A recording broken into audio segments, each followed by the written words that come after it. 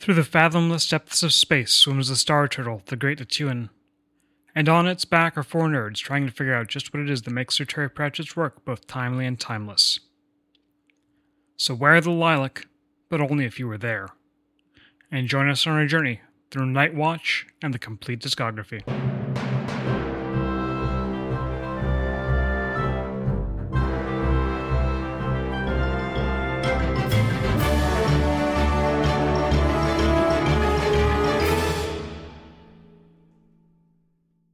Good evening and welcome to a very special complete discography because somehow, I swear I did not plan this. The fates just aligned with us talking about Night Watch and releasing it on the glorious 25th of May. I couldn't have planned it better. I mean, I probably could have, but I didn't. So that's where we are. This is the 29th book in the Discworld series. Published in 2002. A lot of us, I think, read it on the fancy hardbound edition. It's very big. I read about like the first quarter of it on the hardcover because I had gotten the hardcover. I've gotten the fancy cover or the fancy hardcover of Night Watch for Christmas, despite the fact that I hadn't read it yet. That was the trust you all put in this book for me. I hope it lives up to did it pay off? That. We'll talk about it. All right. Well, I hope you're all wearing the lilac, but of course only if you were there. So let's do our silly titles. Anna, you want to lead us off? Sure. I'm Anna, and I always have a mushroom handy for emergency darning. I'm Catherine Cool, Mantis House Prefect. I am Justin, and I'm going to be playing Commander Benjamin Sisko, a.k.a. Gabriel Bell. And I am Aaron, and I'm asleep on the barricades. For the people who are just listening to our podcast for the very first time and have never stepped foot on the internet before ever, Kat, do you want to tell the folks who you actually are? Hi, I'm Kat Cool. I'm a podcaster and game designer. How unfortunate to have to admit that you do podcasts. That's what I am. I was on this lovely podcast in an earlier episode that I think was wonderful, and I had a lot of fun. So please go check out the Fifth Elephant episode. Other than that, I think last time I realized that I didn't say about one thing about how I that was kind of core about my Discworld experience that I want to talk about with the thing later. I'm someone who came to Discworld what I perceive as late, but I understand for plenty of people as regular, when I was like 18, and I needed to get knee surgery because I was a semi-pro soccer player as a youth and then was a construction worker, and those things combined to kill your knees. So I had my meniscus removed. And then in the recovery period of that, over that summer, I read all of Discworld because I was couch bound. And one thing that happened during that period, pretty early on, because the Watch series was one of the first series that I did all the way through, was Vetinari got shot in the knee. And then they accurately portrayed what living with a messed up knee is like. And it meant so much to me as somebody who was going to be dealing with a hurt knee for the rest of their life. So the books, very personal to me. I know they're very personal to everyone else. And I think that the sometimes nuanced way that Sir Terry handles disability is pretty cool.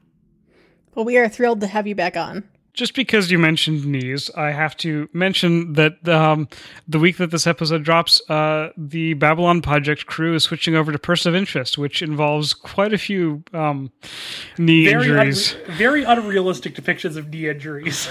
I love the very unrealistic. It is the time-honored action trip mode. Like, legitimately, one of our co-hosts has the shot in the knee counter. Yeah. which That's amazing.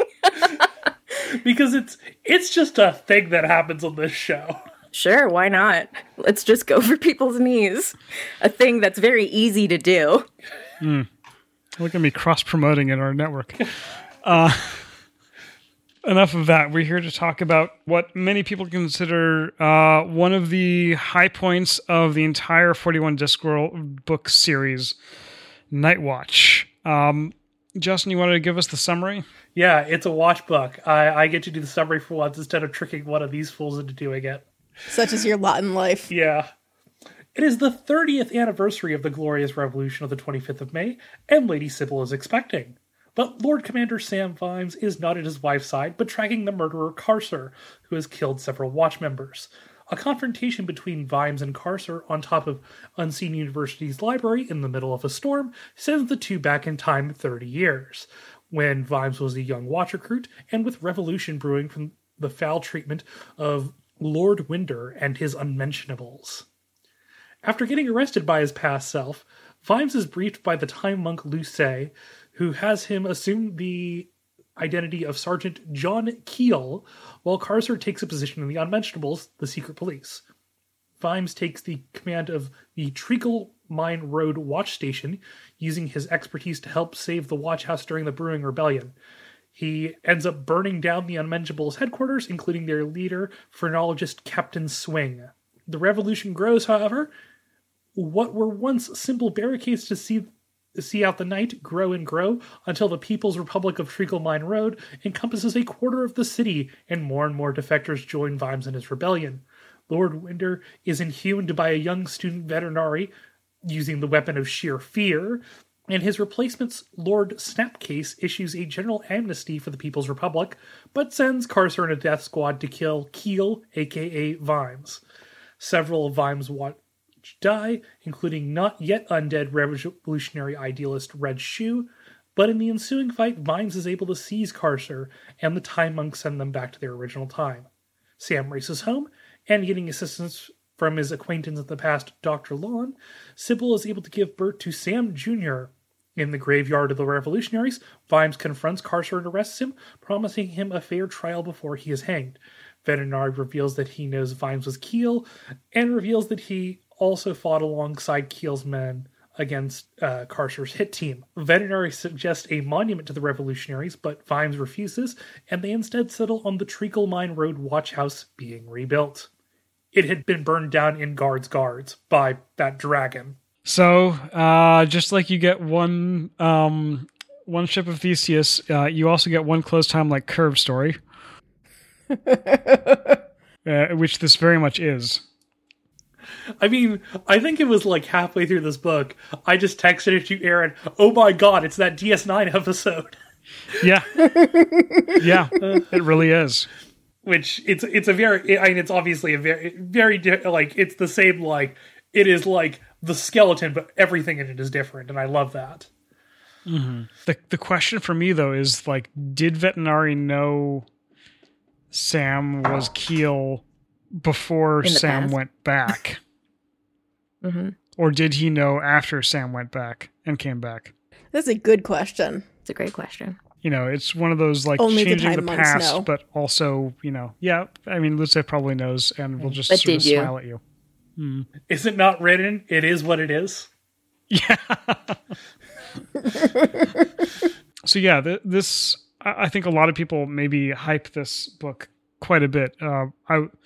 Taylor, one of our previous guests, this was his first Discworld book. Holy smokes! Yeah, that was our reaction too.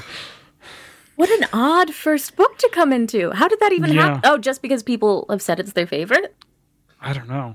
I mean, I think he just picked it up. Yeah, I mean, it could be like, oh, it's my favorite. Like, people think, oh, I should start that. Or, it's, you know, the book that's at the library. Yeah, it's put prominently on a shelf in the bookstore, etc. Because I can see that easily happening.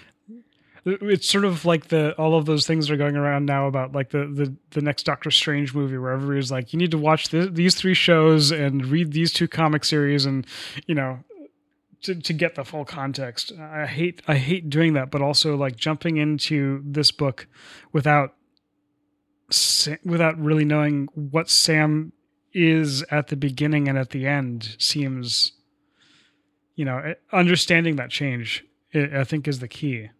Because this really is a Sam, like, it has the old watch, but it's a Sam book because he's literally teaching himself. Yeah, it's extremely the Sam Vimes book. So let's start with Justin. What are your sort of broad opening thoughts? There's a couple things that like I think I got wound up on. It's like reading a book with like your toes clenched, because you're like told, okay, there's going to be some real sad parts in here, and so I think I'm like I spent most of the like back half of this book bracing, and so I don't think. So I think it might. I really enjoyed it. Like, I'm going to say that, but I think I was bracing for something, and I don't think it hit me as hard as I think it should have. It's also, I think it's structured a little bit differently at the back, like third than different Discworld books, because Terry spends a lot of time on denouement, like relative to, I would say, other authors. Doing fallout and resolution, and this book just ends. Yeah, absolutely. It's like it's the last like 15 pages where Carcer's taken down, and that happens, and it's just like it's very abrupt, and so it's like I think it was like it took me by surprise, that which is the thing that I enjoyed, and like any story with time travel, I was originally like, how do you do this? And I think it was really fun that like the time travel way of things can change, like at least in this situation things could change because not enough people remember, and this book does not work without Thief of Time. Just like, and like having that there of like time being this very flexible thing on the disc here that can be mended. I like overall I thought it was fantastic. It's like, I think it didn't emotionally hit me as hard as it could have, but I really loved it. It'll be interesting if you ever end up rereading it to see what your impressions are. Yeah. Especially, I would encourage you to get to the end of the Vimes books and then pick up Night Watch again. Yeah, when they get around to doing the audiobooks, that's definitely going to be I think it's like once we get the remastered audiobooks for the Watch series, that's going on my list of like things that I'm definitely going to retry. Yeah, I could also definitely see where you might be struggling with the thing where something is so hyped and like that changes your perception of something, right? Like when everybody's telling you, "Oh yeah, you'll love this. This is so great. It's like the best thing ever." I don't think my enjoyment of it was lessened. I just think that like the end of the book with the ambush, I think I was just braced for it. Yeah. And I have a friend who was reading them all a while back, and I remember reading in their roundup opinion of it that they had just been extremely tense the entire time. You know, yeah. And I wonder how much of that comes from outside versus it frankly is a way more intense book than a lot of them, even though it's not necessarily, well, no, I guess it is. It's as bloody as some of the others, right? Like this isn't definitively the grimiest book. It's just one of the grimy books. But it does. I get what you're saying. It feels tense. And their opinion was like, I can't wait to reread it now that I know what it is.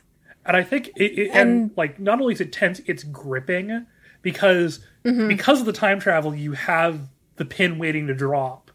And so like I'm like somebody who reads in like short bursts. Like I read this in like some big long like sessions of like just like going in here, and it's very like I think it's like the most tense I've felt reading a Discworld book since Lords and Ladies. Interesting. Great comparison. Those are my two favorite Discworld books. Yeah. There really feels like real personal stakes because we're so invested in Vimes and Sybil and young Sam to be. But then also Carcer as a villain is just so scene-chewingly evil. And you believe that he's capable of anything. Yeah, absolutely. Yeah. And the book itself is constantly building on that tension that, like, you know, you start out knowing that something awful happens. Like, because they're all gathered at graves, right? And as you go through, like, even if you knew nothing about the book, you would be waiting for the shoe to drop. Yeah. Yeah, that opening is so cinematic with like the scenes in the watch house with the veterans who know what the lilac means, but then also them sort of gathering in ones and twos at the Temple of Small Gods. You know, it feels like it is a script treatment almost. Yeah. And for me, like, I definitely get the thing with the tension and how it's like a kind of stressful book to read, because I mean, I've read the book probably 6-7 times at this point, and like this time, what like most of the others, I like raced through the first half and then like had anxiety and waited on the rest, and then like read the rest in like the 48 hours before our original recording date.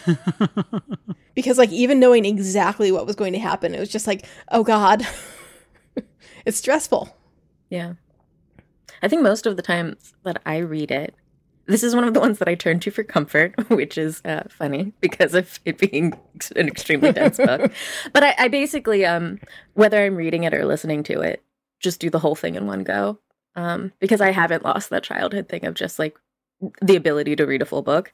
But it's like one of those ones where it doesn't feel like an option to stop. You know, I must finish it. It's because it's tense if you don't. If I walk away, there's a chance I'm not going to pick it up for a little while. So I just got to get through it. Yeah, it moves. Like there's this, you know, ratcheting of tension throughout the entire thing. And it, you know, because of the twin personal anxieties of Vimes being like, oh, that's me. I now have somebody to protect who's not me, but is me. But then also, you know, the revolution as it gains traction, and you know the forces that gather to stamp on it. Oh, and it felt very, you know, prescient to some things today too. Kat, did you want to talk about the Nature of the Beast thing? Sure, I'd love to. This book was originally called The Nature of the Beast. That was the title that Sir Terry wanted for it. But another book snatched that title away just like months before he was supposed to release it. I know, like how tragic. That happened to me. I don't think Night Watch is a bad title. I like Night Watch. It's catchy. It's cool. Yeah. But Nature of the Beast is like, that's the book, right? Yeah. It's just like, please consider that this is a deep character study on Vimes, and also what other beasts are we looking at? You know, it does all the work right there. I love it. And I wanted to say that, like, I love so much of that work, and that is also definitely not why I keep coming back and reading this book all the time. I think the reason that it's my, like, one of my 2 favorite Discworld books is because often, even in, you guys have started the Moist books, yes? Not yet. Not yet. Not yet? Okay, cool. That's often, it's not that Ankh-Morpork is straight up stagnant, but it has a certain status quo. And like Sir Terry is Vimes and Vetinari make clear their opinions on certain subjects in ways that I don't agree with often. Like on subjects such as perhaps policing, a thing we might get into. But in this book, none of that feels as stagnant to me or as unconsidered. And it also, like, materially feels like Vimes' opinion isn't the only one that matters, and the world is moving around him anyway. And you see an Ankh-Morpork full of characters providing mutual aid to each other. And it shows you, like, this Ankh-Morpork that exists behind the barricade could be Ankh-Morpork. It doesn't... Vimes' idea of, like, revolutions always turning around and not turning into thing, like, frankly isn't the thing. It's not set. And you see the ways in which it can work outside of his I don't like chaos worldview. Like, sure, it's chaotic and it's messy, but it's possible. And it's really cool to see those parts of the city. Because so often when we look at Ankh-Morpork, I love Ankh-Morpork, it's hilarious, but you just look at people being awful to each other, and here you see them being really good to each other. And I think that that's very cool. The glorious People's Republic of Treacle Mine Road, like, it's the quarter of the city that, it's not the quarter of the city that has the banks or the palace or the watch houses. It's the quarter with the butchers, they actively did seize the means of production. Yes. Yeah. And for that reason, like, it works. And like, they're able to, like, there's a part of it where, like, I think it's Vimes suggests, like, we could just keep pushing the barricades until we're the majority. Right. You're right. A lot of the earlier, like the first 25 books or so, portray a lot of Ankh-Morpork as very just sort of like bystandery, and with the rare exceptions, I'm thinking particularly of Where Sam Grew Up, Cockbill Road, which is portrayed as just poor enough that they have to think about each other. They're forced to by circumstance. Yeah, I've always gotten the impression, like, it's not like, obviously, Sir Terry isn't aware of goodness in the world. He puts it in his stuff. His stuff is very hopeful, despite. But this one is, like, resoundingly hopeful to me in some ways that feel distinct from other books, if that makes sense. Yeah. Absolutely. Which is a really interesting counterpoint to how dark it is. Yeah. So yeah, there's a lot of policing in this book. And I hope that it's kind of Sir Terry, through Vimes's eyes, sort of reconsidering what he's done with the watch beforehand. Because, he portrays Justin had complaints early on, entirely valid ones, about, the brutality that Detritus in particular shows. And, in this, I think that's portrayed very clearly as what the bad people do. Because all of what Vimes does is de-escalation. Well, except when he's confronting the unmentionables. But yeah, I mean, when he has the opportunity, he de-escalates the situation. And I mean, I think my common comparison for, like, the Night Watch around guards was they were just a gang that had badges. Like, that's how they were operating. Yeah. Because they had sort of, but like now it's Vimes is, to the idea of he is protecting the community and he's taking that back. And because he does not have access to power structures, he's doing it in the most direct way he can, which is, like, protecting his watch, which, and with the particulars of Lord Winder, I mean, the easiest way in that situation to protect the community was, well, what Vimes does. Yeah. Yeah, he puts the people behind his badge instead of in front of them. Yeah. It's definitely really interesting to see where, how far everything has come from guards.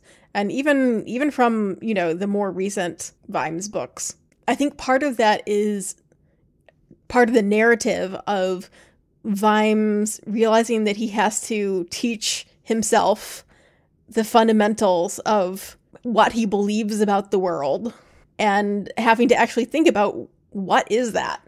I think that causes him to reassess some of his thoughts, perhaps. And it also makes you wonder how we got from Lance Corporal Vimes to Commander Vimes in some ways, other than just the bottle and depression. Aside from policing, for me, the main theme of the book is like memory and reflection. And this time travel thing specifically gives us such a great way to visualize encountering memories of the past and then having to recontextualize them in your current reality and then decide whether or not that memory stays the same. Like, it's chef kiss. It's perfect. Yeah. And it's so cool to me to see Vimes do this work that it feels like we've been begging him to do. Right? That yeah.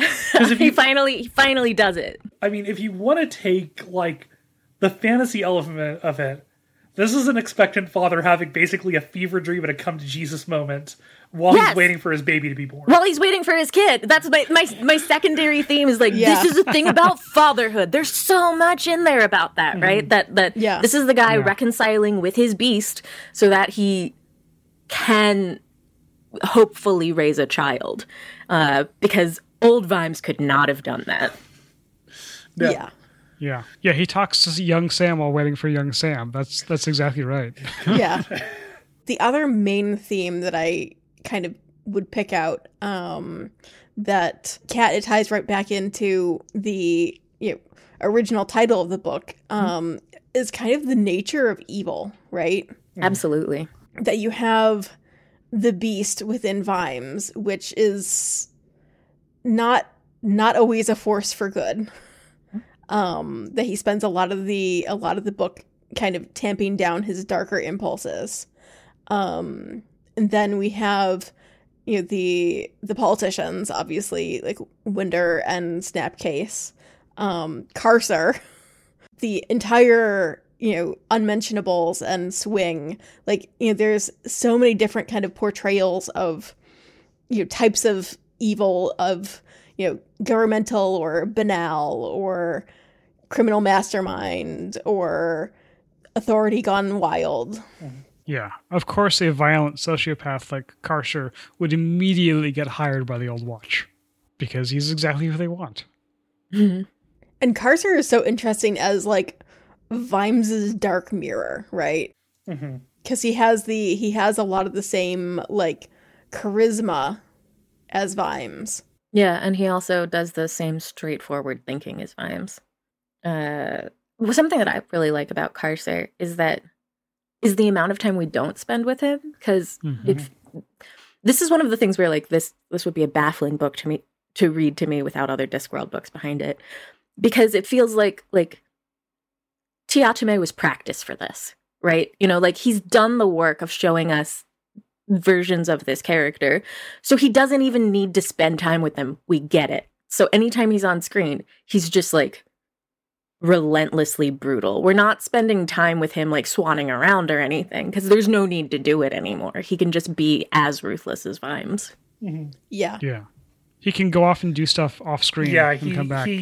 I'm like, from the first he comes into the book like there's no introduction to him. He comes in fully realized and like at full blast, and like I like that for him, because it's just like he's a very particular type of villain that if a GM like gave me Carcer, I would punch that GM, because it's the most annoying possible villain. Something that yeah, that's funny. She's going to be a problem. Something that I think is cool is that we were just all talking about like the main themes and tropes and narrative space that this is playing in, and we didn't talk about the time travel or it being like a book like Les Mis, which is there. It's not like it's not there. But this one, Justin, your comment that this one felt a little different than other books, like it really made me start thinking why. And I think part of it is that like a lot of the time it's not that he's not pulling satire, but he's really just doing this very earnestly this time, because he has stuff to say and he doesn't have time to waste pretending it's Les Mis. We just got to get into it. Yeah, this is a book that it's not like, I mean, we read The Amazing Maurice last month. It's not the Pied Piper. It's not, it's not, he's not riffing off a story here. It's just, this is a Vimes story and we're going all in. I'm not parodying anything. It's just, this is happening, and like there's stuff you can pick up, but I mean, it's just full blast this book. Yeah, 100%. So maybe this is just perception, but it feels like there's less footnotes in this book even. Yeah, absolutely. And it's interesting talking about it in terms of Maurice, because we were remarking when we were talking about Maurice about how like lean the book is, right? That it's extremely, extremely tightly plotted, very, very cohesive. And Night Watch is another one exactly like that. I feel like there's no fat on it. It's, it might be a lot longer than Maurice, but it's got the same kind of like narrative tightness. Like there's jokes and stuff like that, but they're not getting in the way of just telling the story that Terry wants to tell. Yeah, like there isn't like a pair of funny side characters that we keep shifting the narrative to. Right. Although young Nobby. I was about to say, we do have young Nobby there. Yeah. It was a gift. Yeah. Truly, he is. It's so exciting whenever he's around. It's like, oh, there's a smell? Nobby's gonna be here? Great. And then, of course, young Reg Shu as well. Oh, buddy. A young veterinary, the nerd. Oh my god. Oh, such a nerd. Well, is now the time to dunk on him? I feel like that deserves its own segment. Okay, we can dunk on veterinary. Cool. Okay. I think it's really, really funny that when we are given his full name, it's during a scene where his aunt is having him spit on a napkin so that she can wipe pee off his face. That's really funny. Yeah. I do not think this book should ever be adapted to screen because young Havelock Veterinary would become a Tumblr sexy man. Yeah, no thank We you. don't need that in the world. We don't need that. Actually, it sort of takes the Vimes Carcer thing into a third dimension, really, because Veterinary is all of the violence that both of them can do, but without the desire, if that makes sense. He's doing it because it is a thing that he can do, but he's not doing it, because he's unleashing himself or because he's just floating on the wind like a Carcer. He's an assassin and he's just good at a job. There's this deliberate moment that in physically reading it this time, it really hit that Vimes has his big breakdown where he needs the cigar case to recover from. Where he's asking, where is the law right now? And then he's just like, oh, hold on, let's step back from that. What the fuck does law even mean? Oh, no. That's when he has that moment, it's so beautiful. I love that entire segment. And he ends on this question of like, well, who should have this power? I like that, like, I'm there, like, the people, obviously. But the book doesn't do that. The book cuts right over to the little veterinary.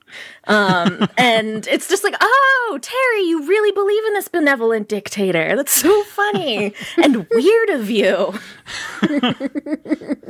But I mean, we can get in, we probably don't need to get into this too far because this is going way off topic, but I feel like the thing with Veterinary is that he's trying to write himself out. He's building all of the systems so that they function without him. You know what I mean? Yeah. He's a way more accurate read on Machiavelli. Like, he's actually engaging with the text instead of just going, ooh, a Machiavellian dictator. Yeah. No, he's a character who's looking at the, like, we would like this all to phase out, and in order for it to phase out, these various things need to happen. Yeah. I love him. He and Granny are my favorite characters. But he also is, like, not the actual answer. It doesn't work at all. Another big theme is corruption too. With the old watch and the patricians as well. Mm-hmm. But especially the old watch and you were like that when you took that dollar. But I want to do that. And now we're just negotiating over price. Right. Yeah. Yeah, are we on we're on buttons? Is that where we're doing? Yeah, we can talk about we can talk about some high points. Well, one thing that I do want to cover, one last thing that stood out about like that Terry makes about policing, which is that there being a copper only worked when people let it work, which is I think is a very good line of like having that realization of okay, we're representing something here, but we only have this when everybody decides to buy into to buy into this. Yeah. Yeah. Similarly, you took an oath to uphold the law and defend the citizens without fear or favor. You're an officer of the law, not a soldier of the government, which I think is Can we spend some time to talk about really and get in depth on the policing? Yeah, sure. Absolutely. Yes. Let's do it. Yeah. I tend to not enjoy when Terry talks about policing. This one's the exception. And I think for me, it hinges on the fact that Ned Coates is there. And Ned Coates is someone who's like a fairly mysterious figure throughout the book. We're shown is just as competent as Sam in all areas. That if Carcer's the dark mirror, Ned's the light mirror in the same space. And there's a segment where Ned is going to leave the Vimes's police group and go do his own thing because he's a part of the revolutionary stuff happening in the city. And Vimes stops him and they have a little chat. And that's so much of the heart of the book to me, this chat that they have. And part of what I love about it is that Ned's view of policing is in line with what I think a lot of like millennials and zennials think of police. He's just like, no, they're bad. That's police follow whatever orders they're given. They harass people. This isn't an honorable thing. And if you keep pushing it, everyone's going to die, and that's just it. And he's like relentless about going, no, you idiot. We're not good. This isn't a thing that can be good. And Vimes walks away from that in a way where like he delivers his inspirational thing, but then he like walks away so that Ned can't see his face and can't see him being like, damn it, he's right about everything here. Yeah. And it's really nice to see oh, Terry knows. It's Vimes here that thinks this, and Vimes partially has to think this because, as we're seeing in this book, he's had a really messed up life, and he needs his shield to mean something. So he has decided this is what policing is. Yeah.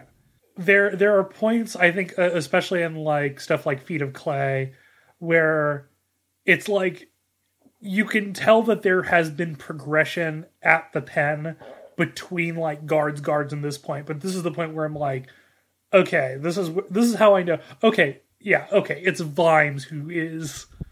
Yeah, now it's Vimes. I get it. It's like, okay, this makes sense. And like, you are a poor Sam. You are a shattered man, and I don't. It's extremely so. Yeah. Well, that's just like he's someone who twice now has watched Ned Coates die, and that's going to do horrible things to you when you see people who think the right idealistic things keep dying. So his main focus is protection, and then deciding that the police should be about that, which is very dadly of him. It's cute. Yeah. That whole scene where he's like, no, we're going to keep the lamps lit.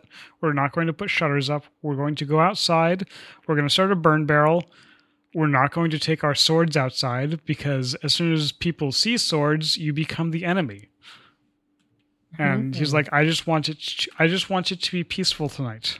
It's really interesting to that. Yeah, like we've been saying, it's all Vimes, because in this one, even back in Guards, I mean, we're kind of in some ways back to Guards. Where in Guards, it was just Vimes and his crew doing their thing because they had no institutional power behind them, and they were just doing what they thought was necessary and right. And we're kind of back to that because once the barricades go up, and even before that, it's just Vimes leading everybody here. They're not working for the patrician, certainly. There's no captain above them. It's just Vimes. So it's interesting to have it come full circle, but the Vimes that we see now is such a different. It's so different than Guards Vimes for so many reasons. I also do like that one cavalry officer who into the entire thing is just like, what in the absolute hell are we doing here? We should not be here. Yeah. It's very William Adama. The army deals with enemies of the state. The police forces deal with protecting the public. When you get the two, the people become the enemy of the state. Exactly. Yeah. Speaking of the people, one of the things that there's a long thing. I'm not going to read all of it, but Vimes meditating on, in capital letters, the people. Vimes had spent his life on the streets, but he, never met the people. He'd always met just people. And that's a running bit through the book, is the difference between people and the people in capital letters. Yeah. It ties too into this idea that I'm sure it's introduced before here, but I'm not sure. It feels like it would have been, because this is so central to Vimes to me. The doing the job that's in front of you. Does that just start in this book? Or was that in previous books too? I don't remember it being a thing before. Okay. It might just be here. But I was thinking of the things that have stuck with me and that I actively use. And that's something that I use to keep myself on task. That like the important thing to do in any given catastrophic situation is to start focusing on the people around you and helping them. And that is nailed with all of that sentiment, where we keep returning to the idea of a large ideal, people, whatever. No. That's too large. We have to focus on people. Yeah. And it's reflected in the way the barricades evolve. First they put it up around a couple of blocks, and then, as those immediate needs are met, they're able to expand it further and further.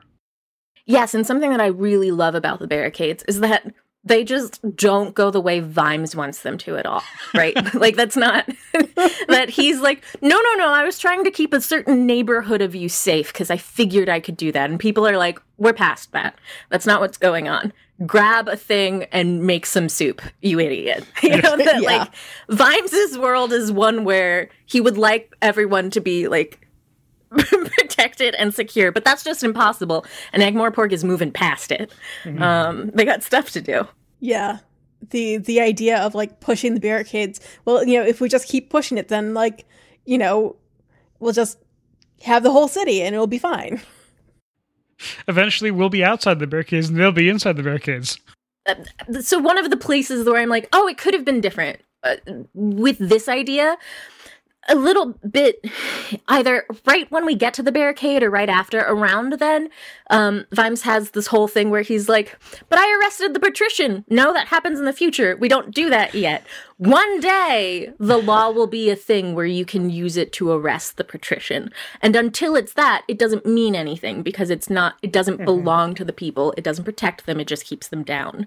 Right. And that idea that but it doesn't need to be the law and the way you are thinking of this in the law that does it. Right here, the people almost decided to take over and arrest the patrician. That there are so many different ways to approach this problem, and it's cool to see that. Yeah. Yeah. And I keep being curious every time I read this book about how things actually went the first time around. Yeah. Right? I feel Vimes kind of muses on how it's different this time around. That kind of gives him hope that maybe everybody won't die. But also, is it actually different, or is it just because he's seeing it with Lord Commander Sam Vimes' eyes as opposed to Lance Corporal Sam Vimes' eyes? I mean, it's a good question, because I suspect that the barricades are more ambitious this time around than the first time. Well, we know some of it's different, right? Because, Rust? Lord Rust comes along and is their captain instead of, I don't know who they said it was last time, but it wasn't Rust was the point. Right. So, some things are changing. So they probably are more ambitious. There probably is a lot of different little things going on. Because, things Vimes knows where they're going to attack, because it's happened before. So he's able to, fortify those areas, which gives them the chance to expand past. Like, I think that Vimes was trying to hold the barricades where they were the first time. And that doesn't happen. And, that I think that partly freaks him out because things aren't happening the same way. And it gives him hope because things aren't happening the same way. But it also makes this situation so much higher stakes than I think it might have been in the past. So this is a domino effect here that I'm going to propose is that he secures because he keeps Treacle Mine Road safe. That protects it so well that the revolutionaries think that they can go further, and because they can go further, they can get stuff like food and intercept shipments and stuff. And so it's all this going down from just that simple act of don't bring your swords outside. Yeah. He very clearly thought a lot about the city as a character. I don't remember seeing an actual map, by the way, of the city until this book, but there is one in the front. No. Yeah. Oh, wow. Cool. That's cool that came in here. Specifically, the Glorious People's Republic of Treacle Mine Road. You need it for, like, the short street joke to land. Yeah. Yeah. Yeah. And there's 6 different points labeled Elsewhere Alley. Other buttons we want to highlight? Oh, one of my favorites is, it's not particularly related to a lot of the main plot stuff that we've been talking about, but that was always the dream, wasn't it? I wish I knew then what I know now. But when you got older, you found out that you now wasn't you then. You then was a twerp.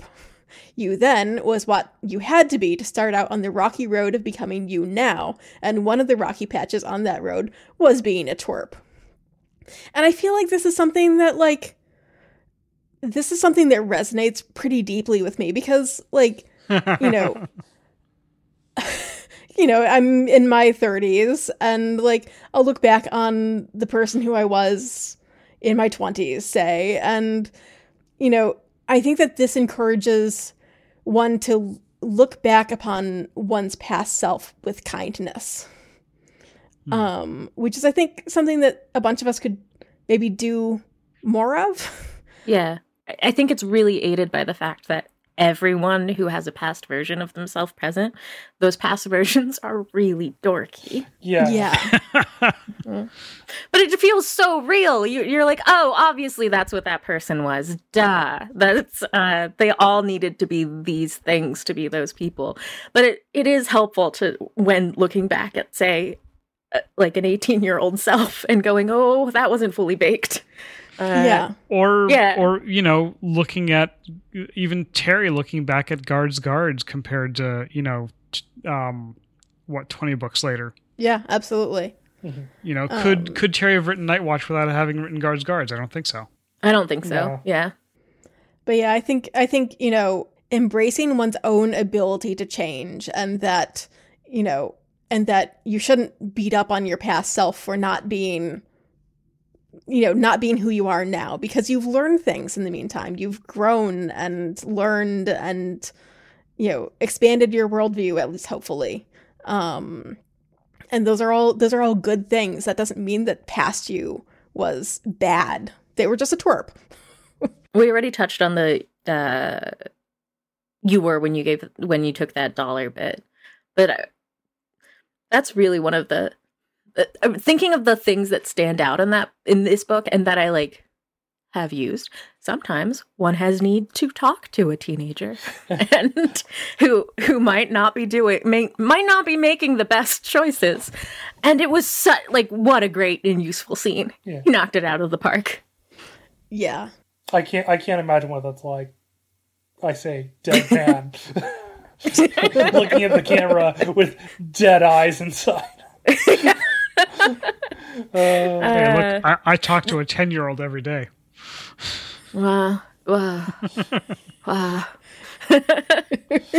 Another thing that I wind up using a lot is a thing that I believe I talked about last time I was here, but now we see it fully realized, because in Fifth Elephant, he does his first version of the scene, but here he does the scene again, and this time it, like, snaps, where there's a thing where you see the overhead of the ball that Lady Meserole is throwing, and it color codes all of the different opinion groups. I like that. And, yeah, and it slowly shows opinion turning as we take red and turn it to either white and turn it to red, or red and turn it to white via integrating pink people and similar. I love that sequence. It's so useful because that is indeed how people work. And it is both a depressing and hopeful thing to remember, oh yeah, people's opinions shift all the time depending on who they're around. This ties in with a few other ideas that are really hammered home in the book. I don't think he's wrong to believe this.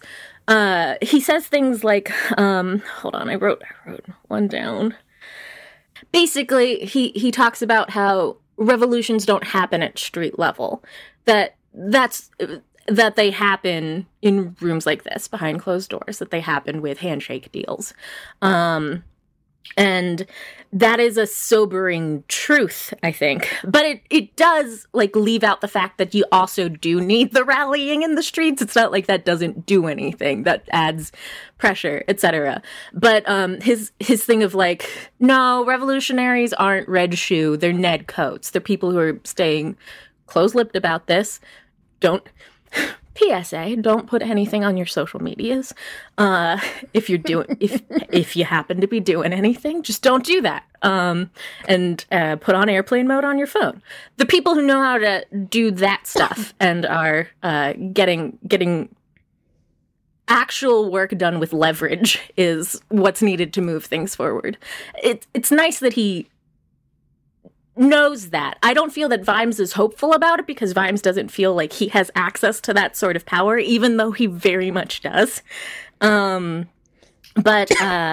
it's a cool thing for me to keep in mind that he just, like, succinctly offered up several times with really clear visuals to point people to or to reference. That particular bit just makes me think of the Hamilton song. The room where it happened. Yeah, definitely. Extremely so. Yeah.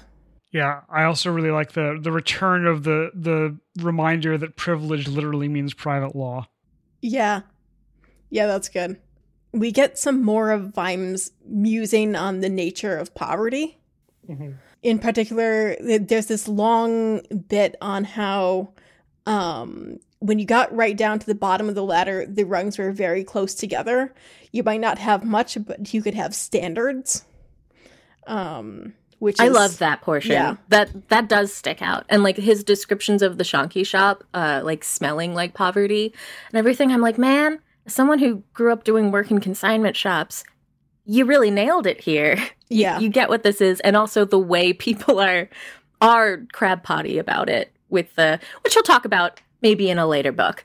But the bits of it we see here are great.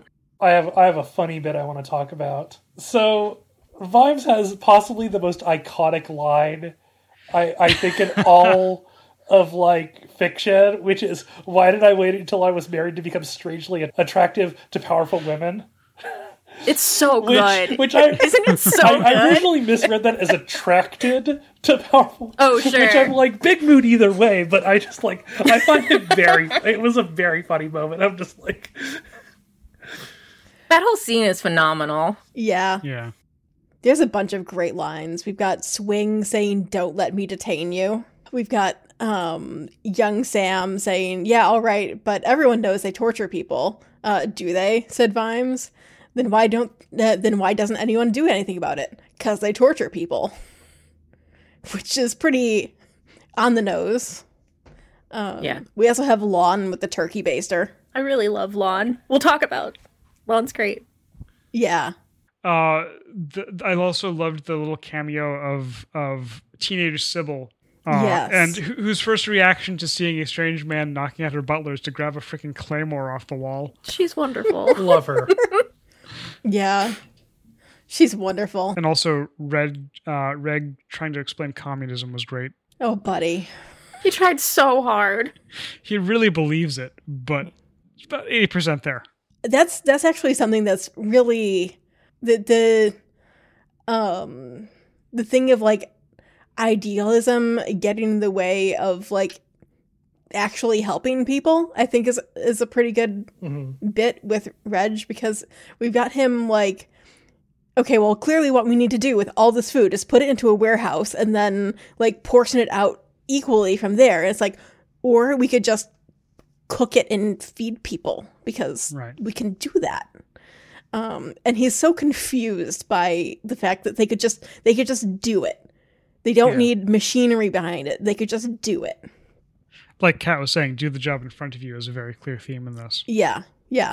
I also really enjoy, I mean, we've already kind of pointed out that scene with Vetinari and his aunt in the carriage. But the bit in it of Havelock wished his aunt was a bit more sensible about cats. He felt instinctively that if you were going to fondle a cat while discussing matters of intrigue, that it should be a long-haired white one. It shouldn't be an elderly street tom with irregular bouts of flatulence. Just murdering himself in the future. Yep. Sir Terry's lampshade shop. Yeah, it's nice. Part of if we're talking about like general favorite stuff, basically everything the assassins do is gold to me in this. It's just really nice to see them, and we talked about this with Inigo last time, that I went to this sort of school and it wasn't pleasant. I was a scholarship student. It wasn't great. The school that I went to like was fancy enough to have different houses like Viper House and stuff. Not the best way to grow up. And seeing him just be like, no, I'm taking these hackers down. It's just like, thank you.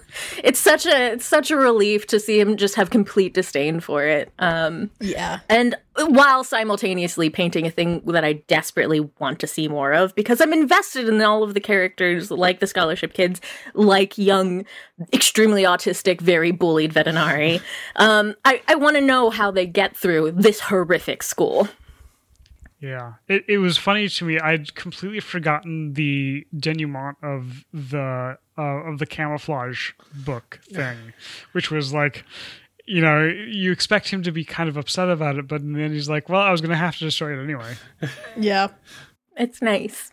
Yeah, I'm gonna jump down to a thing for a second. I feel so cheated out of a full Assassin's book. Yeah. Because we got like a quarter of one in Pyramids and like just the barest taste of one in Night Watch. Something that I noticed, or like, because we're going back in time, this is before really Vetinari has like organized everything into the Ankh-Morpork of today, is that the only real functioning guild is the Assassin's Guild. Yeah. It's oh wow. So yeah, like, you're right. Did he just decide, I'm going to make a city modeled after the Assassin's Guild? It doesn't not feel like that's what happened. Because if you also, there's this, they put out this one book, like a supplemental book, that's the what's it called? It's like, it's basically a yearbook for the Assassins. It's the Assassin Something and Diary. Yeah. And everything in it's great. One example of stuff from it is a Jocasta wig from the front of the book, or like from the beginning of the book, who gets stuck in the cesspit.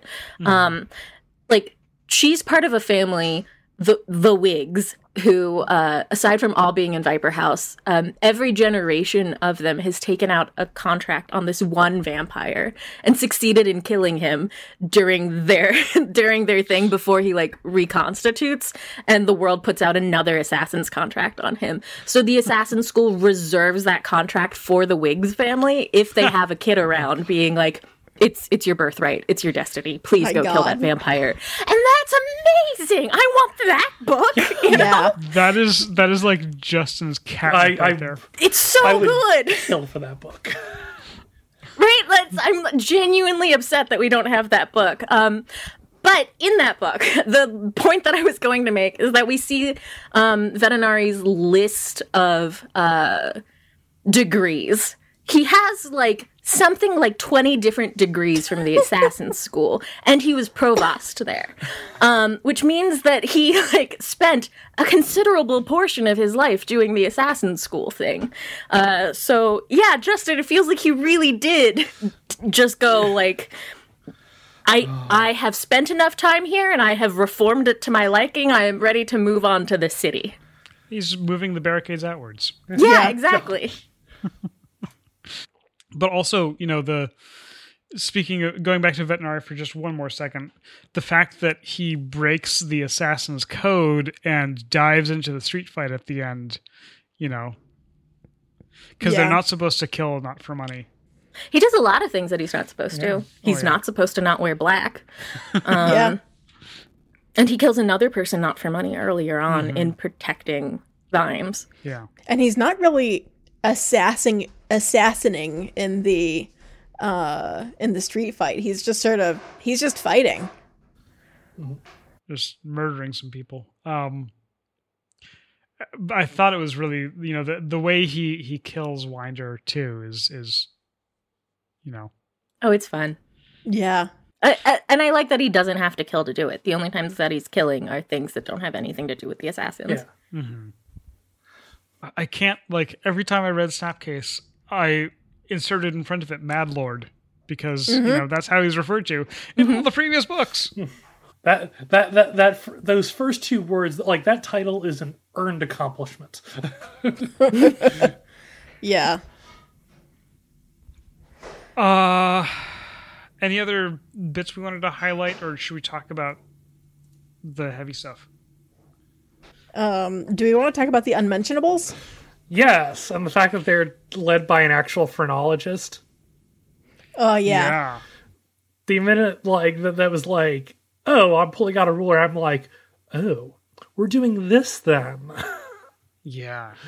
It's very, like, late 19th century policing, you know, the scientific policing that led us down a very dark path, as set against, you know, Vimes's I want to reform police into, you know, a protector of the community. Or, if you will, what police actually are versus what they are in this fantasy. Right. Yeah. It's really interesting to kind of reread this and see the unmentionables and the kind of surveillance state stuff that it's like the Ankh-Morpork surveillance state, essentially. And that was just really funny to me that we're reading this book and also starting in on Person of Interest. Yeah. You know, the kind of like ends justify the means, the you know, detaining people without trial or telling them what they're being detained for, et cetera, like, you know, those are all still very chillingly relevant. And you can escape it if you have enough money. Yep. Yeah, and there's a fair amount of torture in the book too. Yeah. Something that happened in this reread was when they do the ginger beer trick. I went, Sir Terry, this isn't an accurate portrayal of this particular torture. That should be a muffled scream, not a full-mouthed scream. And then I was like, no, Kat, you're the weirdo for knowing that. Sir Terry's fine. Yeah. Yeah. We could, if anybody, do people want to know what the ginger beer trick is? It's real. Go ahead. We might put a content warning on this, but yeah. a minute ahead. It's a form of waterboarding. Okay. So you put duct tape over somebody's mouth, take hot Coca-Cola, and put it up their nose, and it is a more effective way to waterboard somebody. Interesting. Okay. It is confirmed as real by Amnesty International and Human Rights Watch. Okay. It's interesting. I'm very thankful that since we bothered to talk about torture, he made it clear that it doesn't get you correct answers. That's not what torture does. Yeah. Yeah, and it's only, and it ends up being only the illusion of torture that gets them anything. Yeah, that's a good point. Because actual torture just makes people hate the person torturing them, or the side, theoretically, that's torturing them. Yeah. And it probably mostly only works on the unmentionables because they have, in fact, seen this particular method in use. So, Yeah. it's entirely a psychological... I mean, to be fair, it is a form of torture, but Sure. is a... But it it's a is- headology. It's Yeah. not exactly the same sort of thing. It is a coercion instead of torture, which we see. I do appreciate this. We see that the unmentionables are not torturing for information at all. They're torturing, one, because they seem to like it. Two, because we're enacting terror on the lower classes of this city. Yeah.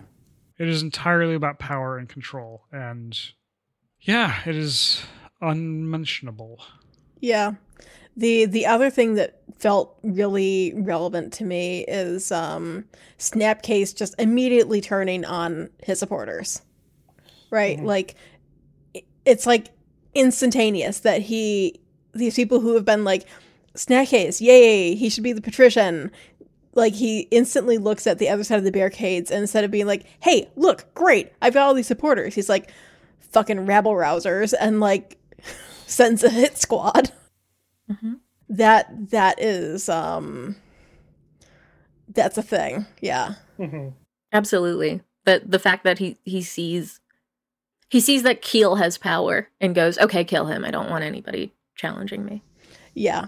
It's funny, in my head, I had conflated two different historical things from the UK. I had really thought that a lot of stuff was pulled from the Battle of Cable Street, which was a series of clashes in the East End of London against fascists, who were being protected by the police. But according to Elspace, the Dolly Sisters massacre in this, which is where they basically brought a cavalry charge against protesters, which doesn't seem unfamiliar, is based on the Peterloo massacre of 1819 during a protest of the Corn Laws.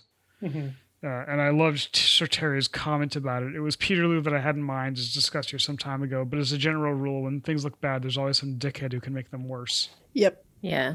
And, we see that in especially the militarization of the police in the last 20, 30 years. Yeah. I thought it was interesting. A comment that we already talked about, or like a quote that we talked about, was the idea of policing only working if people let it. Mm-hmm. And I was thinking about, like, I guess that's true in this Ankh-Morpork, like in this land where the police don't have guns and military grade weapons. Yeah, where the police don't have tanks. This book was written pre 9/11. It's like it came out in it was 2002. it came out in 2002, but knowing how the writing process works, it was written pre 9/11. Or how the publishing process works. It's just like it's an entire it's a 20-year-old book, and a lot has changed in the last 20 years. And and the UK and Europe in general didn't catch up on these violent police tactics as quickly as the US did either. I went to a number of protests in the UK and Italy, weirdly, in 2003, and police were generally speaking not armed and didn't have those kettling techniques that they have now and things like that. Mm-hmm. Yeah, it's a very different thing. Such that the areas of the book where they have the competent military men, which we might see more of it later, but it's nice that he has the good combination of, like, yes, obviously the military is the worst, but also it does need competent people around to function. Let's go check in with those competent people. And what the competent people are saying is, like, we don't belong here. This is not the function of this technology. And they're talking about horse technology, but it very much applies to the stuff that we are now dealing with that is still a part of the police force. Yeah. Yeah, should we talk a little bit about how this old Ankh-Morpork doesn't look like the old Ankh-Morpork from, like, earlier books? Sure. Yeah, I think that's a really interesting one, because it's hard to keep everything straight Discworld style. Yeah, because like Color of Magic is arguably at roughly the same time as this. Or like not quite, but A little after, I guess. Yeah, because Vetinari, a Vetinari is the patrician. The patrician, yeah. Yeah, arguably I would say that if we were to retcon it, I would say that Snapcase would probably have been the patrician at that moment.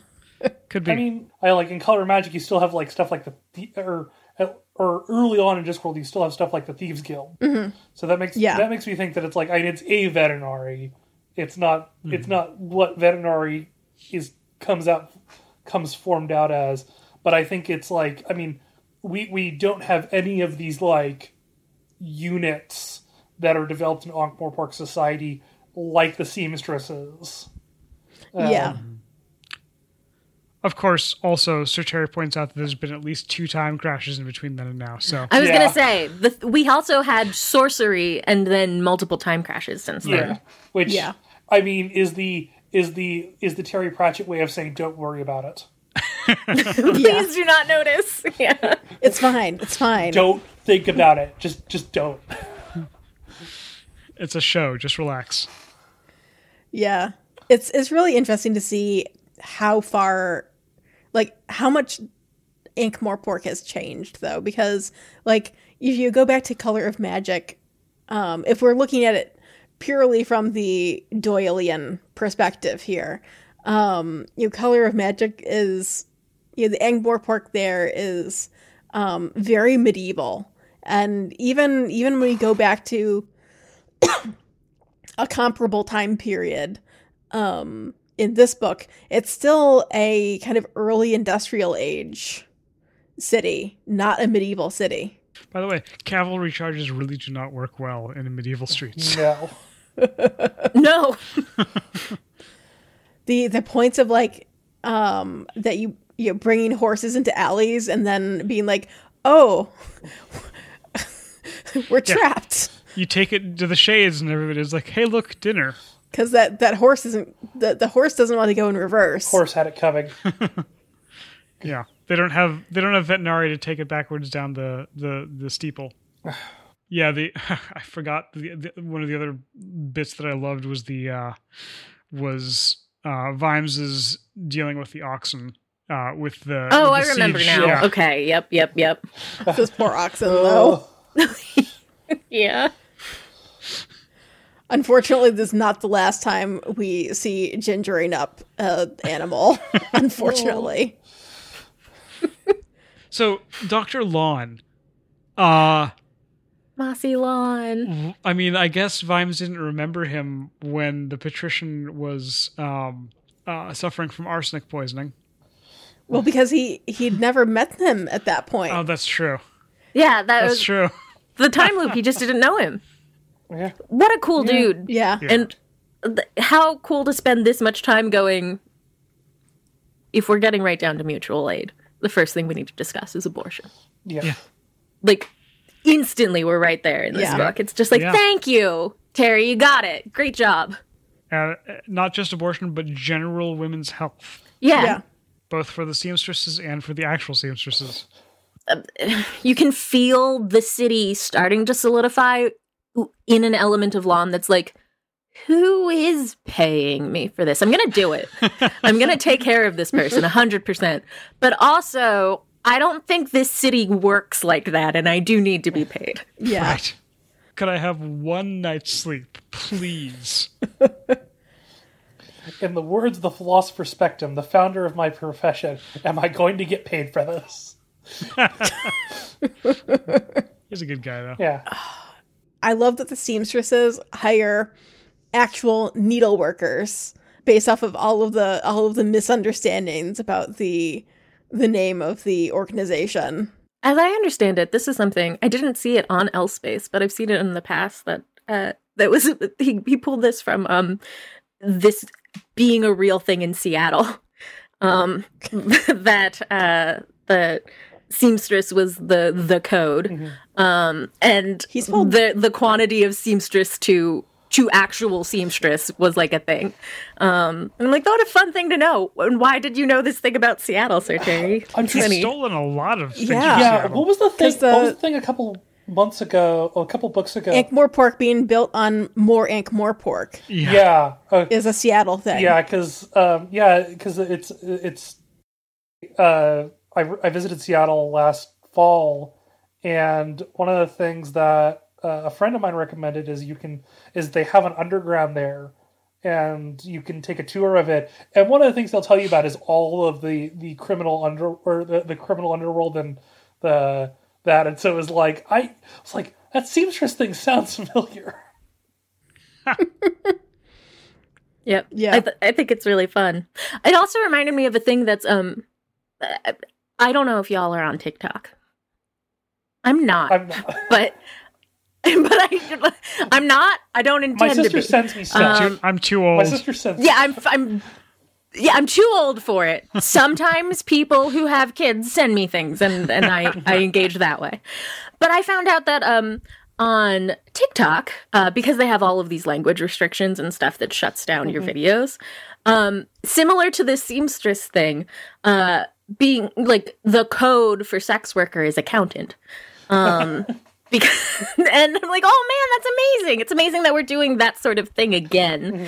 And that it's accountant just because it's an innocuous person who's going to be moving a lot of money.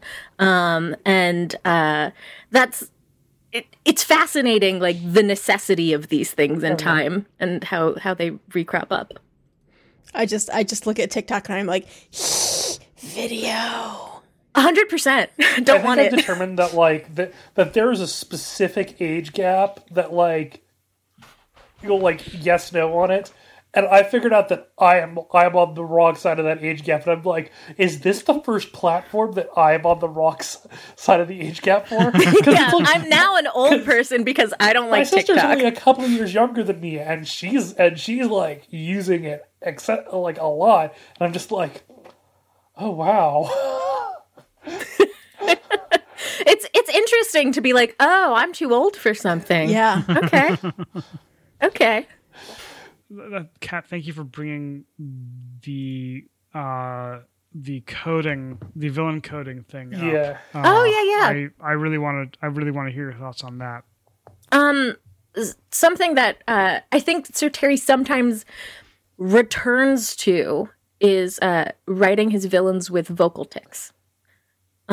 Like Ing is one, and I don't know. You did do that book. There are several times it's a thing that he does, and I'm torn in one way about it. The thing is, I like how he writes them. I like him writing vocal tics. They're really fun. I just wish they weren't so frequently given to villains, because it's a form of disability coding. And I talked about him writing disability realistically earlier. I think that he nails it often. So it's interesting to see that he has this gap where he just doesn't bring that same sensitivity to the whole realm of people with vocal tics. Yeah.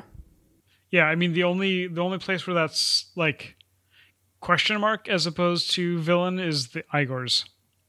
Oh, 100%. You're right. The Igors are a great representation of okay, I do like you writing this, just give it to more people so that it doesn't feel as concentrated. But any book with an Igor in it immediately takes it down a notch because they're fun. They're the good guys. They're not phrenologists. Right. Yeah. Oh yeah, I bet that the Igors would have opinions about swing. Yeah, and it's interesting too to me that I know we're in disability coding land too, because he also has him walk with a cane. And guys, when he talks about Vetinari needing support for walking, he's doing it great. And you see him do the things where he runs still when he needs to, because you can, but then he needs to chill out afterwards because you can't always do it. It's a limited burst ability. So he knows, and then he just fumbles it. Yeah. With swing in particular, it's not clear to me how much of him walking with a cane is a disability where he needs the cane, where he even needs it versus just wants an the sword affectation. Cane. that like he feels cool to walk around with a sword cane, which is Yeah, absolutely. which is definitely gross in like its own way. But It is. It's super gross. That's as someone who walks around with a cane, sword canes, most places, very illegal. Yeah.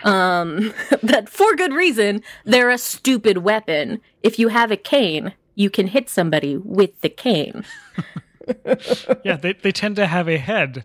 Yeah, the truncheons and Yeah. Yeah. Way more useful weapon a cane is than a sword cane. The sword cane is just a rich people intimidation tool. yeah, You're right. It used well like that. And the way Vimes immediately clocks it as a sword cane too. 'Cause it in my head, rattles. in my head I was like, oh, that's mall ninja shit. yeah. It's not even a You're good so sword right. cane. It's like a I look cool sword cane. Well, and I think that might be part of Swing's thing is to have it be an easily clocked sword cane so that it, because, So people are scared that he Yeah. has a blade. yeah. Yeah, I think Especially you're right. because there's a weapons ban.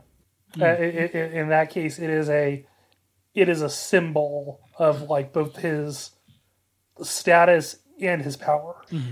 Oh, I wanted to talk about the weapons ban very briefly, that's another one of my favorite bits of the book is where it kind of talks about the weapons ban and like crossbows might be banned, but like there are butchers in the behind the barricades and like that With much deadlier weapons. yeah, that like the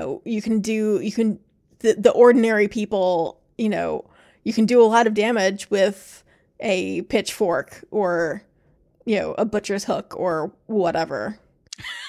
Speaking of weapons, though, for a sec, I just have to jump back to another silly little bit when Vimes is like, "Oh, Mr. Burley and Mr. Strong in the arm," and everybody's like, "What?" And he's like, "Oh right, Yeah. 5 years too early. Oh no. Yeah. shit, dwarves don't make your crossbows." It's nice because this book is in many ways competence porn, and it's nice to have him frig up Yeah. at any point. Yeah. What's the semi-popular fan theory that you? Yes! Oh my god! Okay. This was a popular post in terms of being a popular post on Discworld Tumblr. So I don't know that this is a hugely widespread thing, but like it's about as popular a fan theory as I've seen with anything. That I think makes this book really cool. I tried to find it earlier and couldn't, so I'm sorry to whoever originally came up with this. Someone pointed out that Ned Coates is a weird character, and so much of him gets explained if you go, oh, there have been multiple time instances, and this is young Sam coming back from the future. Oh. Yeah. Yeah. And if you read it in that lens, it works and it's very exciting. Oh, wow. Please reread it with thinking that way, because it rips. Oh, it's no. really tight. It's something that I wish was explicit in the text. I'm fine with us not doing there, but in some ways I'm like, I wonder if we would have. I wonder if he intended that, and if we'd had enough books, we would have realized eventually, oh my god, Ned Coates was young Sam. Because like, why is this guy so competent? Why does he think all of these things about policing that's clearly like Vimes's thoughts about policing that he couldn't have gotten from Keel, because we're told that Keel's not like this. And in this thing that is heavily about the relationship between fathers and sons, and Vimes figuring out how to be a father, and him calling all of his watch boys my sons at one point, and teaching young Sam, having young Sam teaching young Sam when we first meet them rules. I just think it's really, really rad, and I want all of it. How that's timey-wimey. Like, I need to go back in time to make sure that my dad, as a young one, is able to hear my dad as old. And also antagonize my dad who's old. If you look at it too, like it looks like if we were to see it in the future, I bet it would be happening because there's a revolution currently happening in young Sam's time, and he gets shunted back into the time when he doesn't believe in his dad and doesn't believe in this form of policing as a way to engage with the public anymore. Because he would have grown up. Can you imagine growing up with Sam Vimes as your dad? He would be distant and weird and occupied with his job. Like, you wouldn't have a positive view of this stuff. Yeah. So someone being sent back in time to learn the things that made his dad appreciate all of this would have made him useful for his revolution or whatever he's dealing with that we don't know about. That's a wild theory. I love it. Yeah. So good. It's a cool way to consider the book. Every time, like, Ned Coates is this character that I just love everything that we get about him, and I don't understand why we don't get more. And there are certain segments where, like, Vimes looks at the body and doesn't really recognize Ned there anymore, which feels very much like when Vetinari looks at Vimes's body, and who's not Vimes, who's Keel now, and goes, that's not the same person. So there's enough stuff there where I'm like, something more is happening here. Could not be. But what is Sir Terry doing with this character who comes out of nowhere?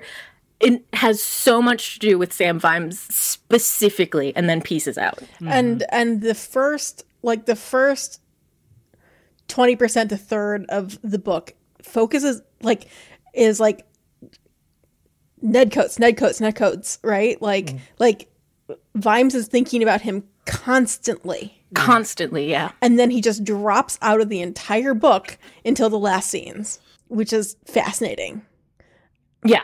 Yeah, I think it's really cool. And the stuff, too, that we don't ever see Ned actually interact with stuff beyond the watch house, but we have stuff like him having information in a notebook, you know, that he has all of this seemingly proprietary information about the city that we know that he could have gotten the pie from Dibbler, but he also might just have known that. He might have just known that the password was swordfish. And I think it's cool and compelling. I loved that Marx Brothers reference. Full into it. Okay, we should do some cleanup. There's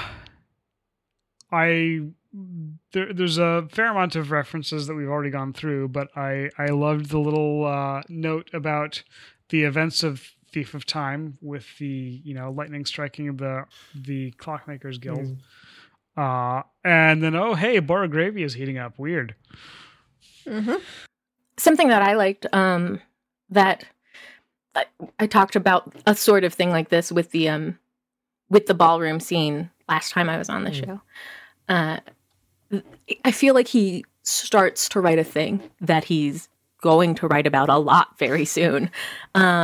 When there's a segment where he's talking to Lady Meserole, and it lists the order of thoughts that he has, and he hits on realizing that he didn't bother thinking about Sybil until thought 3 because he was too busy thinking about like the immediate future of what he could do if he started pushing not the barricade because we're not there yet, but pushing the ideas of governance and stuff. And this ordering of thoughts and then deciding what thought you want is a cool thing that might wind up being important to Terry soon.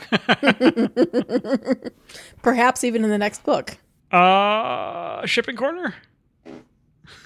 I mean... VV ship, obviously. I mean, there's a lot going on there. There's like a lot. Yeah, there's a lot.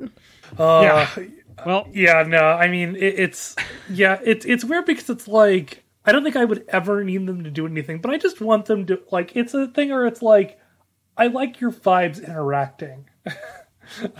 And please don't ever take Sam away from Sybil because that's the only thing keeping him sane.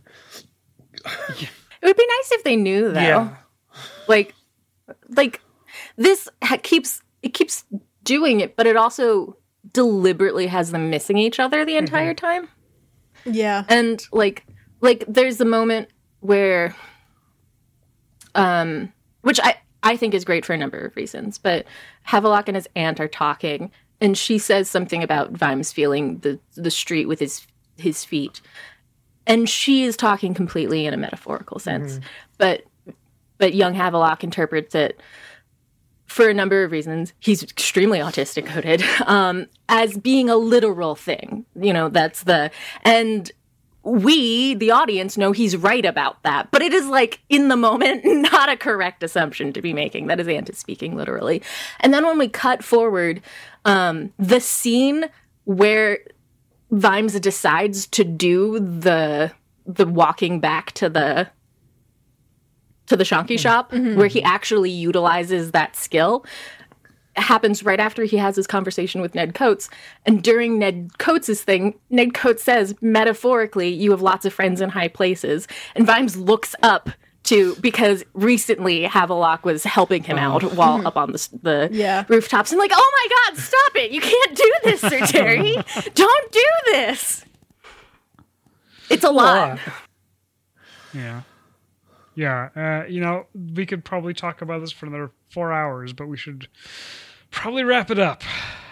Any closing thoughts before we get to ratings? I mean, overall, I would say, lived up to the hype. I'm glad. Ditto. That's a relief. We've only been teasing you with this for 3 years. 2 years. 3 years. Three. Sure, 3. What is time?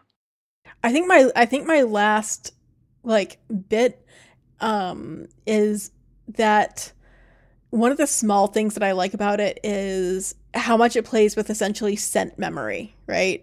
That the idea that you can and just like as Kat was saying, like memory in general, and the fact that there can be something very small that reminds you of something very big. And I think all of us are like that with Lilacs now with this book, right?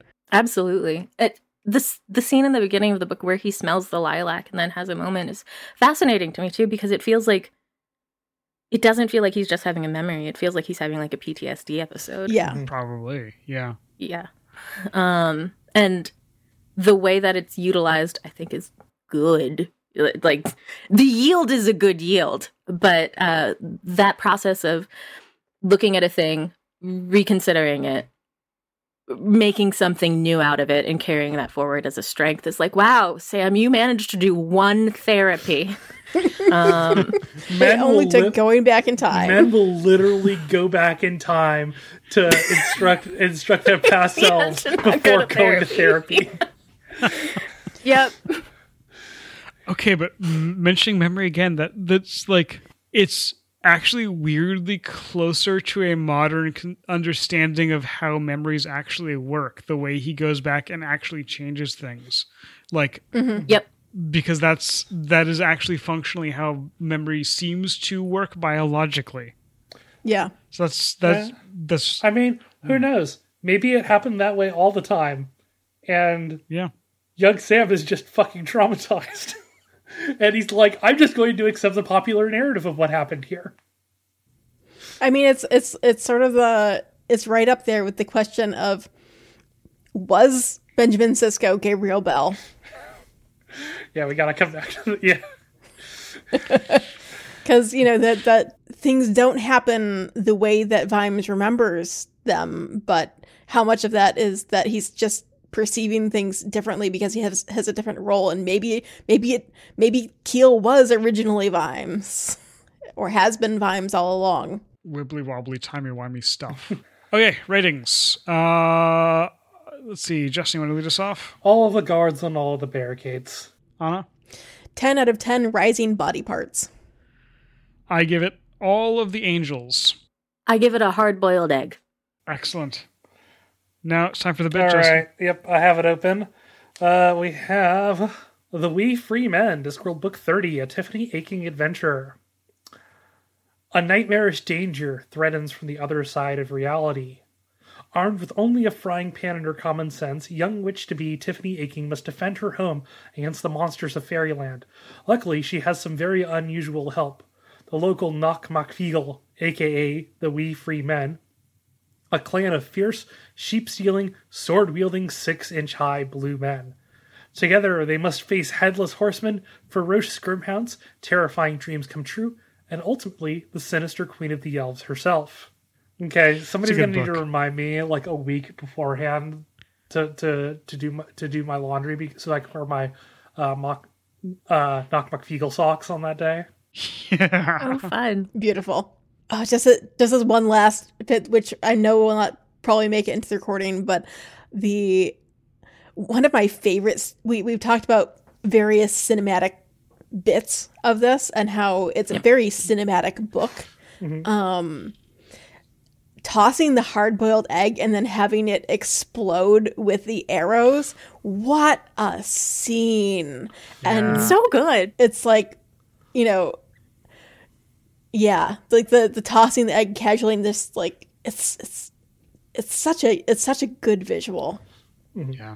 Yeah, and Reg getting peppered by arrows and refusing to fall. I remember the first time reading that and just being like, oof, my boy. He literally refuses to die. Beautiful. Okay. Well, that's that.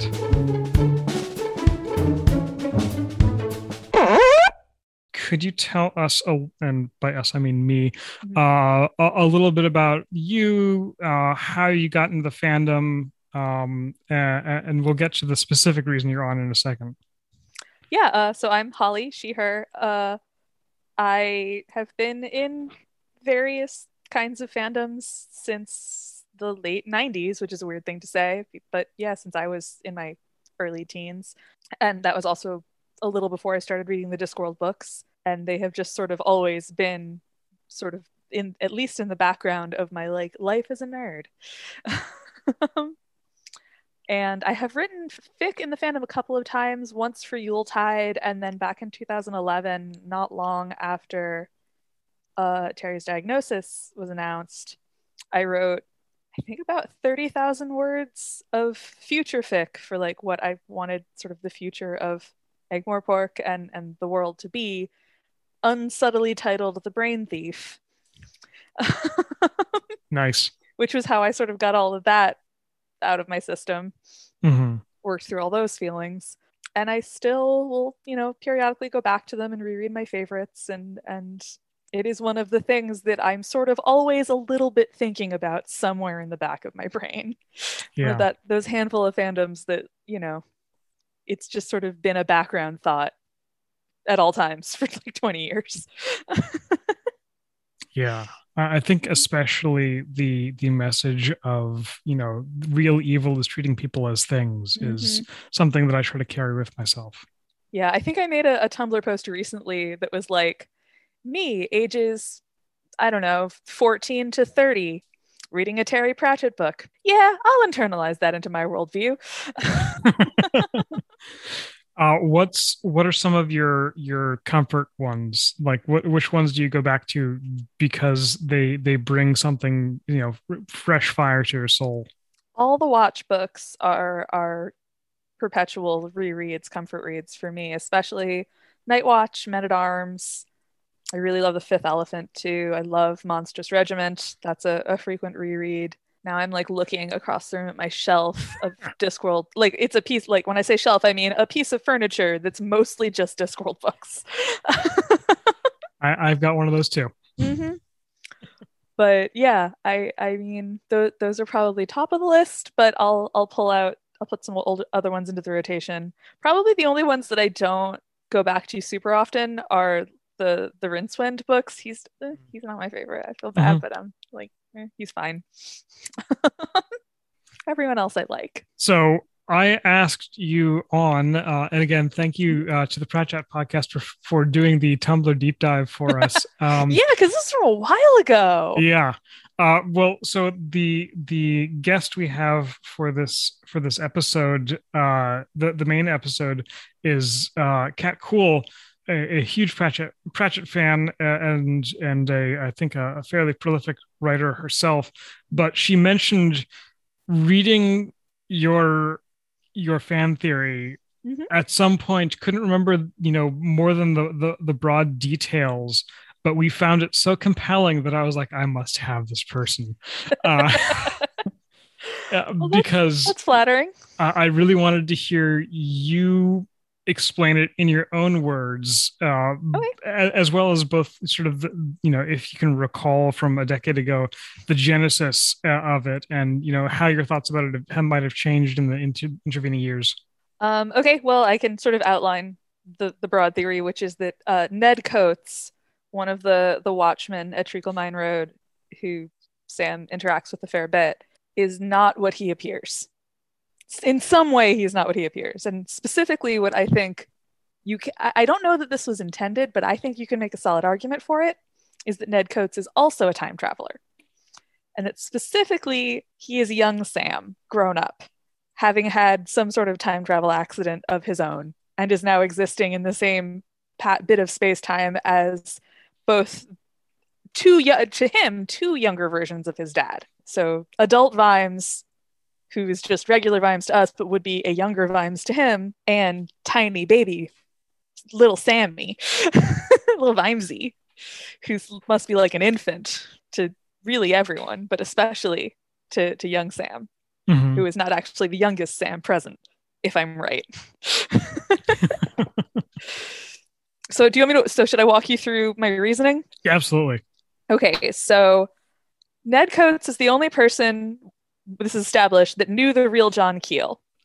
And he never says a word to anyone else about it, even though he makes it clear to Vimes that he knows that Vimes is not the real John Keel. Like, a lot of weird stuff happens to Vimes, but Ned, on the face of it, should not have any good reason for not being like, what the fuck, you're not John Keel, the minute he sees him, unless he has a better reason for keeping his mouth shut.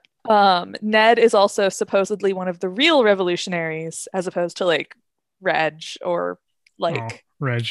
Yeah, mostly Reg. Because Vimes finds the password in his like locker, but we never actually see Ned interact with any of the real revolutionaries like Rosie Palm, or really anyone but Vimes. Actually, we almost never see him interact with anyone but Vimes, and beyond that, maybe just the other Watchmen. He doesn't have any point of view scenes at all either. Like, most of the book is really Vimes' point of view, and then the only detours are like, I think, Vetinari and maybe Rosie for a couple of scenes. Like, I don't think there's a little bit of Dr. Lawn, I think. Tiny bit, but the overwhelming majority of the point of view is just Vimes, and everybody else is like well removed from the watch house. There's no other Watchman point of view. So Lutza and the monks, the time monks, are like very stressed out the whole way through. I feel like beyond what they should be. Like, we know that Vimes has taken Keel's place in the timeline. So if he's like mostly running on the rails laid down by the Keel version of the timeline, he shouldn't be putting too much strain on anything. But something is. So maybe they've got another time traveler running around, making things even more complicated. Ned is very defensive of little baby Vimesy. He fights dirty exactly the way that Vimes does, and says that John Keel taught him, but like, we only have his word for that. He's not surprised when Vimes tells him he's a time traveler. He just says, from how far back, which could be a joke. Like, I think the intended punchline there is that he looks like some sort of primeval, like, savage incarnation of like the spirit of vengeance or justice of whatever. But it could also mean from how far back before the time that I know you in, where you're my dad. Yeah. And we don't see him die. We actually do see a lot of the other Watchmen in the Lilac fight. We see some of them go down, but we don't see Ned. It happens after Vimes has been taken back to his own time. If it happens. Right. Vimes gets taken back right after Ned asks him from how far back. Nothing contradicts this reading. There's nothing that like actively makes this reading impossible, and several things that make it very possible. Yeah, we have now a running joke about, you're allowed one X, so you're allowed one ship of Theseus in Fifth Elephant, and you're allowed one closed time like curve in Night Watch, but I guess you could have two as a treat. You can have an extra time traveling Sam Vimes as a treat. That layering, I think really would work, especially in this, the peak of Terry's writing prowess. Yeah, it is my favorite book in the series, pretty much hands down. And it is just the climax. It ties up so much of what's gone before and is like the payoff to so many other books worth of story and like character development. And also it's funny if we meet young Sam for a whole book before he's born right at the end. Mm-hmm. That's appropriately timey-wimey for what the book's about. Yeah, I agree. Yeah, because it could even be something as far-fetched as like the time monks are like, look, Sam Jr., you need to go back and make sure that your dad tells his younger self how to be a good cop. I had like further refined this some because I came up with this theory not long after I wrote that 30,000 word. And that story is all from young Sam's point of view. It's him grown up a watchman in the city, having a kind of murder mystery. It's complicated, but a mystery to unravel. And he has a love interest in that story. And I think this is also either concurrent or shortly after the 11th Doctor's first season. And I loved that thing with Amy where it was like the night before Amy's wedding for the entire season, where she was like doing all her time travel adventures on the night before her wedding because it was perpetually the night before her wedding until she went back to her own time. And I'm fairly sure at some point I had planned to write a follow-up to that story where, the young Sam that I had written on the night before his wedding has a time travel accident and has to go do night watch. That's brilliant. I absolutely love it. And then I never did that part, but the theory survives. I think he would also just be so horrified because like this city sucks and his dad's being a huge jerk. Because he'd be used to a much, much more civilized version of the city. If you just sort of like follow the trajectory of everything that's set up through all of the Ankh-Morpork. Yeah. Like, it was pointed out to me on Twitter that Ned Coates is named after a person who was fairly active in the early Discworld fandom.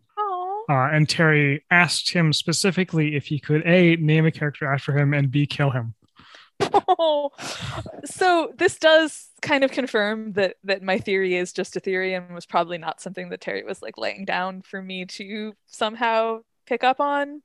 But I like it anyway. So I like it as well. And, at this point, there's nothing to contradict you. Yeah. And also, like, maybe it wasn't true then, but, like, glass clock, whatever. In some universe.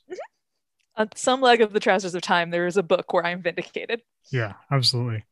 Well, Holly, thank you so much for making this happen. I really appreciate it. One of the things that I've loved about this whole project is talking to fans all over the world of Sir Terry's writing and, really seeing how it's affected who they are as people. Yeah, I would say that my sort of personal code of ethics and like worldview and all of that are like 60-40, my actual like Jewish religious upbringing and the rest Terry Pratchett. Yeah. I was like, Tikkun Olam? Yeah, cool. But like, what if I took all this stuff from a book about wizards and sort of welded it on? Yeah. Well, before you go, is there anything you want to plug? Or is there anything that do you want to be found? Sure. I mean, I am on Tumblr as known as such, which is where you can, if you, I guess, dig in my Discworld tag far back enough, you can find this original post. I'll put the link in the show notes. I do remember to reblog it on like reblog it on the 25th at least every couple of years, so it's in there somewhere. I don't really like, I have like an Etsy, but none of it's really Discworld related. If anyone is attending AwesomeCon in Washington DC on June 2nd and 3rd, I think I will be at the Artist Alley there. Nice. I make jewelry. I don't sell the jewelry online currently because I own a store. So yeah, the only thing I can plug is my like physical store that I own in real life. I own a vintage shop just outside of DC. Also, you may have seen this on Tumblr. I bought a vintage capsule toy machine, the like plastic egg toy machines from like a bowling alley, and I filled it up with weird trinkets and made like the fantasy gachapon from Taz in real life and put it in my store. And when I posted about it on Tumblr, Tumblr was like, holy shit. Where's your store again? So like every few weeks someone comes in wearing like a conspicuously nerdy t-shirt, and I'm like, Tumblr? And they're like, yeah.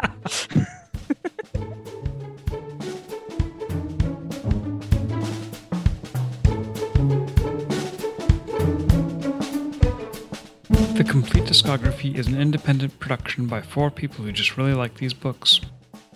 All opinions expressed during the show are our own.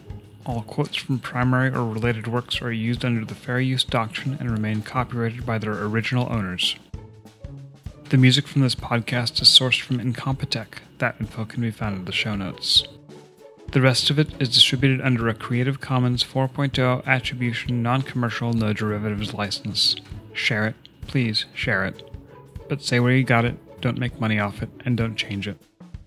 Connect with the show at ATUINPod, which is ATUIN_POD,